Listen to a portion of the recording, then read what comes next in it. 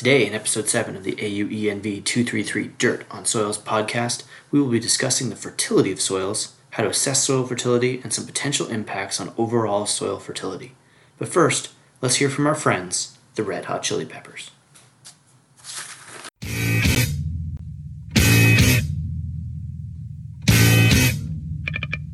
Some come up and some come down. Live too loud to give you time. But sit down, get down in the sun. Rock it to the woman that don't know one. Well, I liked it, well, I liked it, well, I liked it. The first question is, what exactly do we mean by soil fertility? The definition we will use is the quality of a soil that enables it to provide essential chemical elements in quantities and properties for the growth of specified plants.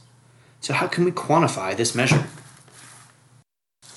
One way to consider soil fertility is to flip that around and ask, what is an infertile soil? Two pictures on slide number 4 show two environments that would in all likelihood be considered infertile. The picture on the left, from the Arctic tundra, is a generally wet soil with an acidic condition and low in plant available nutrients. The picture on the right, from a tropical forest, is highly weathered and nutrient poor. However, both support plant growth continuously, so what gives? The conundrum here is that soil fertility is most often defined from an anthropocentric, agricultural perspective. Can we grow a crop here? This means that fertility is largely what we would call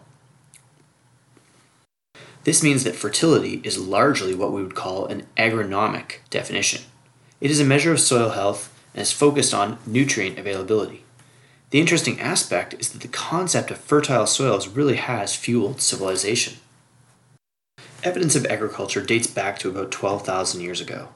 Very fertile areas supported the ability of early humans to begin a shift from a hunter-gatherer role to a more agricultural society. If we look at the great civilizations, most are actually centered around areas with excellent soil quality. The Middle East, where advanced cultures were present, is known as the cradle of civilization, and it's where farming first emerged, along with associated technologies like irrigation. It's also known by another name, the Fertile Crescent, an area that encompasses modern-day Iraq, Syria, Lebanon, Israel, Palestine, and Jordan. This Fertile Crescent refers directly to the quality of soils that were there that supported that agricultural development. Of course, with prospering civilizations, we've increased pressures on providing those resources. As these areas developed and relied on production from the soil, they became aware of ways to maintain it. There are Greek texts that advise spreading manure and avoiding erosion, while the Romans were aware of different types of soil and where crops grew best. One specific example is becoming aware of the role of specific plants in boosting fertility, specifically legumes. Moving into the 17th and 18th centuries, we had producers applying lime to the soil to improve fertility, even though pH was an unknown concept until the early 20th century. They also used cover crops and crop rotation to nourish soils and improve yields. With the Enlightenment upon us, individuals started to consider the chemical makeup of soil and exactly what substances were essential and thus potentially limiting to those plants. When considering all of the various required inputs for plant growth, a metaphor proposed by Justus von Liebig was that of a barrel with various sized staves or wooden pieces. Each piece represents a specific input. Maximum yield would represent the level of water in the barrel. That level is limited by the shortest stave. So it doesn't matter how much phosphorus is in the soil if there is a deficiency of nitrogen. This becomes the limiting agent. As we continue to grow as a civilization, there's less and less connectivity to the soil. This sometimes leads to neglect as its importance in our daily lives is being lost. There are 3 basic ways one can take a measure of soil fertility. These are field observations, plant tissue analysis, and soil analysis. Careful integration of all of these are the best approach to diagnose problems.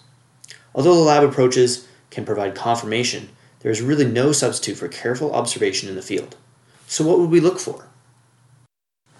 Several of the hallmarks of a fertile soil are included in slide number 8. Getting our hands dirty, we would expect a fertile soil to easily crumble into individual aggregates, indicating good soil structure.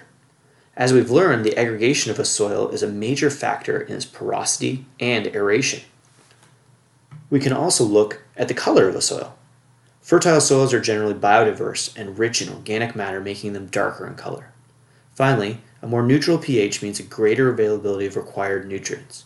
Slide 9 reveals more about this impact. Figure 9.24 on the right shows the effect of pH on different nutrients.